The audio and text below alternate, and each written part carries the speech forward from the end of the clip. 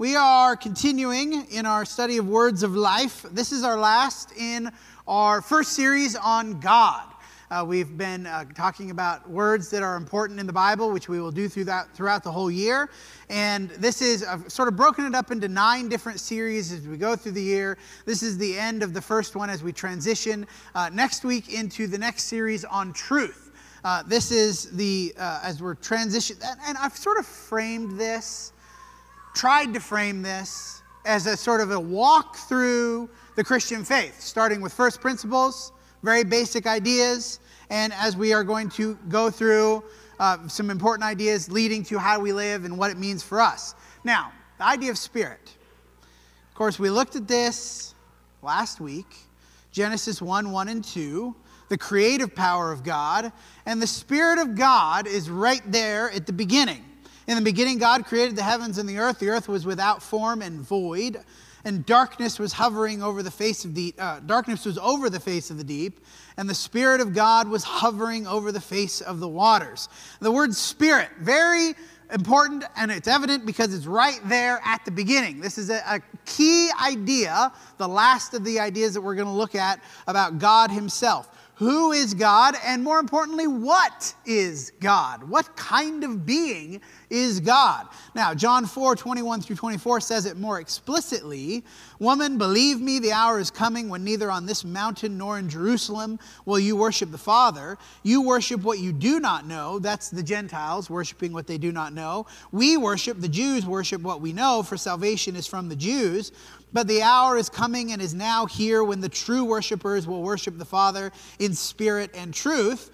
Truth is what we're going to begin a series on next week. For the Father is seeking such people to worship him. God is spirit, and those who worship him must worship in spirit and truth. Now, these 2 verses form the core of sort of the thesis of what this lesson is going to be about. The idea of what is a spirit. And if somebody asked you what is a spirit, Gideon asked me this the other day. What is a spirit? I don't know. What is a spirit? How would you answer that? If somebody said, what does it mean that God is a spirit? What would you say? This is a little bit of an unusual idea because of the very nature of what a spirit is. And if you look at the first 2 verses that we read, we see the contrast in what a spirit is. What does it mean that God is a spirit? The Spirit of God in the beginning, and of course, God calling himself a spirit in John chapter 4. And we see the very basic contrast in Isaiah 31, the most foundational idea of spirit. Isaiah 31:3, the Egyptians are man and not God. Their horses are flesh and not spirit. When the Lord stretches out his hand, the helper will stumble, and he who is helped will fall, and they will all perish together. This is the idea of God's power, of course, in the Exodus. But the contrast, the very basic contrast between the flesh and the spirit. We're going to see this all throughout the Bible. If you do any sort of studies about the spirit and about the flesh, it's just over and over and over. A spirit is that which is not physical, which we see in the very beginning, right? In the beginning, God created the heavens and the earth. He existed before that, though. Before anything physical was made, he existed. And so we know that existence, that idea of being a spirit, transcends physical reality. Because he was a spirit, of course, who existed before any physical reality existed at all. So when we ask the question, what is a spirit? It is something that is not physical. Something that transcends atoms and carbon and the structures of organic reality, right? All of that stuff is not what a spirit is. But there's, of course, more to it than that. The Spirit is life. Matthew 27:50, and we see this at the end of his life here. Jesus cried out again with a loud voice and yielded up his Spirit. James says it a different way. James 2:26, for as the body apart from the Spirit is dead, so also faith apart from works is dead. There is a sense in which the Spirit is part of us, in our bodies, yet the Spirit is separate from our bodies. In some sense, the Spirit is what gives our bodies life. Now, it's a difficult thing to talk about because we are so, I look at myself, and when I think about myself, I'm not thinking about a spirit, right? What am I thinking about? When I think about myself, I'm thinking about that thing I see in the mirror. That's what we think. That's how we conceive of ourselves. That's what we experience. That's what I sort of, in my whole reality is based on, the things I can touch and taste and sense and smell and feel and this physical stuff. But that is not me. That's my shell. That's what I am animating. My spirit, the thing that is eternal, the thing that is not physical, giving life to my body, allowing me to interact with you, allowing me to do things and to have an experience of reality that God has given me. But again, one of the most common contrasts in the New Testament is that of this flesh versus the spirit. That you are not your body. This is a key idea in Christianity. A key idea in not just Christianity, really most religions have this idea, but that you are more than your body. Just as God is spirit, that is, God exists independent from the physical reality, so too do we exist independent from the physical reality. Now, we interact with the world through our bodies, through our physical form, but the word itself is an important idea here. And we read this a minute, we're not going to read it right now, John 3, 4 through 8. I want you to notice the bolded. Can you see the bold and underlined? Well, they're not really underlined very well, but they are italicized and bold. The spirit, spirit, spirit, spirit, and then there's a play on words here. This word that's not spirit, wind, this word right here. This is the same Greek word as spirit. And it is this way in Hebrew too. The word spirit in both Hebrew and Greek is a word that could mean breath or wind, in addition to, as it's typically used, spirit. The wind or the breath. And so when God talks about the Spirit of God was hovering over the face of the waters, that word is the wind of God, or the moving air. That's what we're talking about, moving air of God. And I don't think it's a coincidence then that when God describes his process of creating and giving life to Adam, he breathes life into Adam. In Adam, the breath of life, that idea. This is all closely linked. The word spirit is inseparable from the very foundations of life and death. Even in the word itself, you breathe in and out. That's the thing that gives your life, or gives your body life. When you stop to breathe, what happens? It doesn't take very long before you to die. Just like when your spirit is in your body, you have life, and if your spirit leaves your body, then you die. Romans 8, 9 through 11. You, however, are not in the flesh, but in the Spirit, if in fact the Spirit of God dwells in you. Anyone who does not have the Spirit of Christ does not belong to him. But if Christ is in you, although the body is dead because of sin, the Spirit is life because of righteousness. If the Spirit of him who raised Jesus from the dead dwells in you, he who raised Jesus Christ from the dead will also give life to your mortal bodies through his Spirit who dwells in you. There's so many plays on words here, and I wanted to read this before we go back and look at this text here. Oops. Go back. Keep going back further. There we go. To this this one right here. The play on words in this text. He says, Nicodemus, unless one is born of the water and the Spirit, he cannot enter the kingdom of God. That which is born of the flesh is flesh, and that which is born of the Spirit is spirit. Again, we're seeing this contrast, right? You have a body, Nicodemus, you're of the flesh, you're of a physical reality. The kingdom of God is not that. The kingdom of God is not a physical thing, just like the Spirit is not a physical thing. The kingdom of God is not a physical thing. And so that which is born of the flesh, that which is only thinking about things in a physical way, cannot be in the kingdom of God. That which is born of the Spirit is spirit. And then this play on words. The wind blows where it wishes. And you hear its sound. You don't know where it comes from or where it goes. So it is with everyone who is born of the Spirit. And the only way that we can know which way he's meaning this is by context. The wind and the Spirit being the same word here. The breath, the movement of air. And so when we read a verse like this next verse, what is he talking about here? To be born of the Spirit. What does that mean? Well, we see what that means here.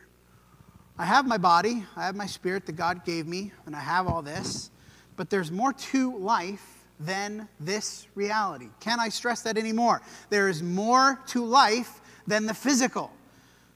There's more to life than just what we can touch and taste and sense and feel and hear. There's more to that.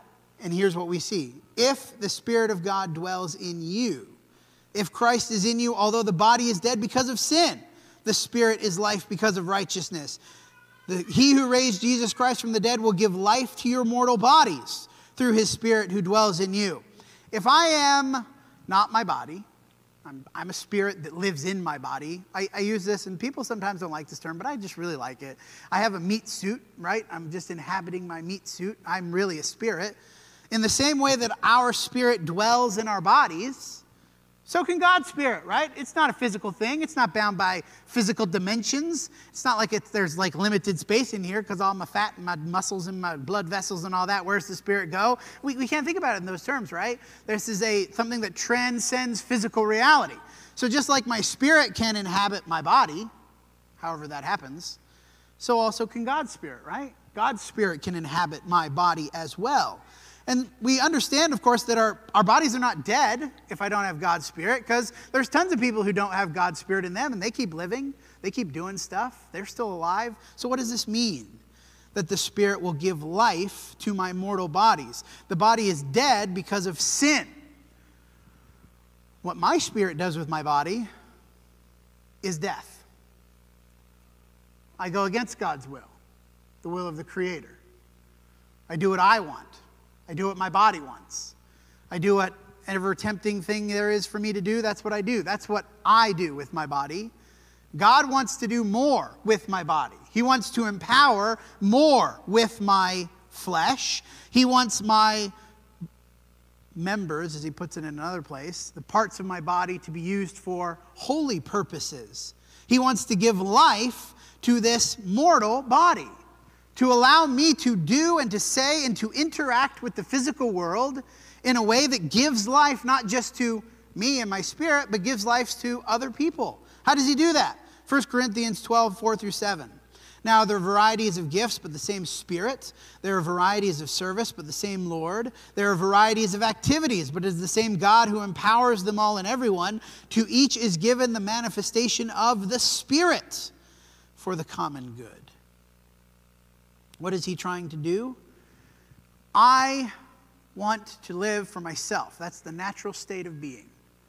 God wants to empower me, to enable me to live not for my good, but for the common good, the good of God's people, the good of his kingdom, to live in his service, to do things that are beneficial not just to myself, but to the group. That's what God wants to empower me to do. How? Through the Spirit. A spirit which is not a physical thing, but which is nonetheless the essence of God's being, just like a spirit is the essence of my being. The essence of God's being with me. And again, it's a little bit hard to think about this because we're so physically minded, right? Where is that happening? I don't know where that's happening. I don't know how the spirit interfaces with the body. Nobody knows that. You can't possibly understand that because we are limited in our frame of reference for this.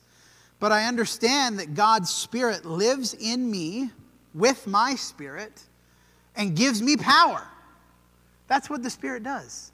He gives us power. Power to do what? Power to do his will. John 6, 60 through 63. When many of his disciples, this is after he said the thing about eating the flesh and drinking the blood. Unless you eat my flesh and drink my blood, you have no life in you. And then they start to grumble and complain. They're like, what does that mean? When his disciples heard it, they said, this is a hard saying. Who can listen to it? But Jesus, knowing in himself that his disciples were grumbling about this, said to them, do you take offense at this? Then what if you were to see the Son of Man ascending to where he was before? It is the Spirit who gives life. The flesh is of no help at all. The words that I have spoken to you are spirit and life. I don't think it's a coincidence that the word spirit has so much to do with breath, the idea of moving air, because that's what language is, right? Language is the passing of air through my lungs into my vocal cords, and then it comes out. Now, some people, of course, we think about our words, they can take many different forms, right?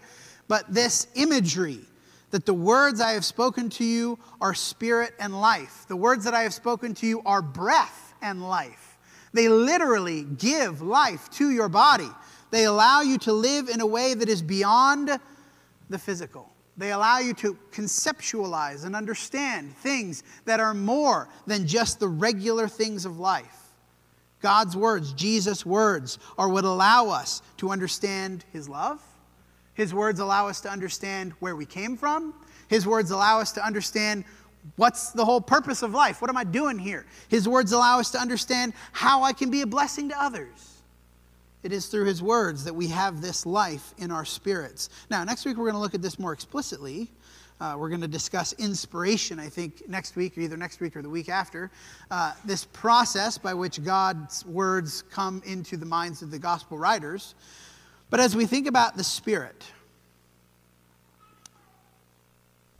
I think we're concluding quickly, but there's more after this. Spirit is a concept intrinsically connected to life and death. Life and breath, rather. God does not have a mortal body, and thus cannot die.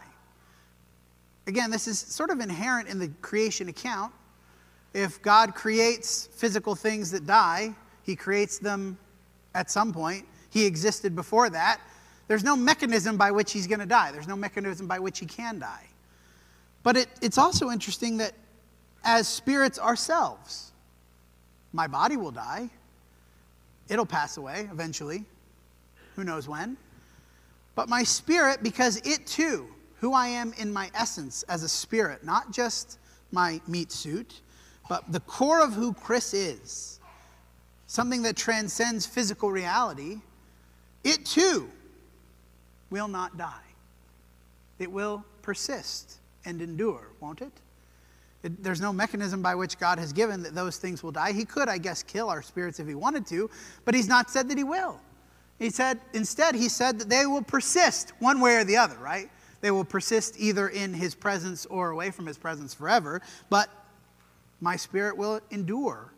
God, as the only originator of life then, as the creator of our spirits, is the only one through whom our spirits can find purpose and meaning and peace. Because when we tie ourselves to this physical life, our jobs, our houses, our stuff, we care so much about the flesh. Isn't that the contrast? The flesh. Making my body feel good, making my body have what it needs and wants. Even things that we could consider to be good that we put in the wrong place, like our families. Things of this life. We tie ourselves to things of this life, and because that's not who we are, that's not the essence of what we are, we're not bodies, we are spirit, that's when we start to feel meaningless, aimless, purposeless. We start to have the existential crises of people who know that there's more than this. We know instinctively there's more than this. But we get so wrapped up in the things that we can touch and taste and feel and smell. And we forget that God, as the originator of life, as the creator of our spirits, God has more in mind for us than this. He wants to have communion that would transcend the material reality. Communion that is a spiritual connection. So when he says in Romans, when Paul says, if God's Spirit dwells in you, that's a spiritual communion, isn't it? It's not something that's happening in the physical reality. It's something that's happening in whatever space exists outside of creation. That deepest kind of connection. Through this spiritual connection, his Spirit empowers transformation in us. His Spirit changes our spirit. And he's the only one that can do that because he is Spirit. Other people will fall short. You know that. I know that. We all know that. Other people will fall short. Only God can give you this kind of spiritual connection because of who he is and what he is.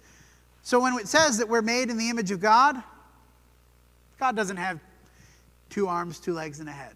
He doesn't have that because he's infinite. He literally can't have a form because he's infinite. Any form that we would put on him would then thus, by definition, limit his infiniteness. So what does it mean that we're made in the image of God? We are a spirit, like he is a spirit. We will endure eternally as he endures eternally. We have the ability to do things that matter beyond this existence, like God has that ability. and he wants to empower it in us. So we conclude, this is why being born of the Spirit is fundamentally necessary. The reading that we read, which we'll read now, John 3, 4 through 8, this will be our last verse. Nicodemus said to him, "How can a man be born when he is old? Can he enter a second time into his mother's womb and be born?" Jesus answered, "Truly, truly, I say to you, unless one is born of water and the Spirit, he cannot enter the kingdom of God. That which is born of the flesh is flesh. That which is born of the Spirit is spirit. Do not marvel that I said to you, you must be born again. The wind blows where it wishes. You hear its sound. You do not know where it comes or where it goes. So it is with everyone who is born of the Spirit." What is he telling Nicodemus here? You've got to stop thinking about things in such a physical way. If you want the purpose and the power that comes from God's Spirit, there has to be a rebirth. Because our bodies corrupt us. Our flesh corrupts us. We are born perfect and sinless. And over time we sin and we go against God's will. We corrupt our spirits are corrupted through sin and through desire and through selfishness. And there needs to be a renewal here, right? A rebirth. Born of the water and the Spirit. We know what the water is, don't we? To be united with Christ in the waters of immersion. But it's not just getting wet. It's not just taking a bath. Otherwise, I would just throw everybody that I could in here. If that was all that was necessary. I could throw some of you in here for sure. There's more than that, isn't there? The mingling of our spirit with God's Spirit. That renewal and rebirth that as I submit to God's will out of reverence and respect and obedience, I'm united with him in my repentant heart. I've confessed that I believe that he is the Son of God. I've confessed that I believe that God is my creator. And I want to obey his will. I'm united with him in the water. And then I'm united with him in the Spirit. His Spirit comes to dwell in me. Why? Not so I can just keep doing the things that I was already doing, right? That which is born of the flesh is flesh. If I just keep doing the things of the flesh, that means I'm of the flesh. If I'm born of the Spirit, I'm going to start doing the things of the Spirit. Doing the things that God cares about, living the way that God lives, caring about his will and his ways, and ultimately helping other people to see him as he is. Maybe you're ready to do this. Maybe you're ready to be united with God's Spirit. Your spirit wants it, whether you know it or not. That's what your spirit longs for. Come, have meaning and purpose. Come while we stand and sing.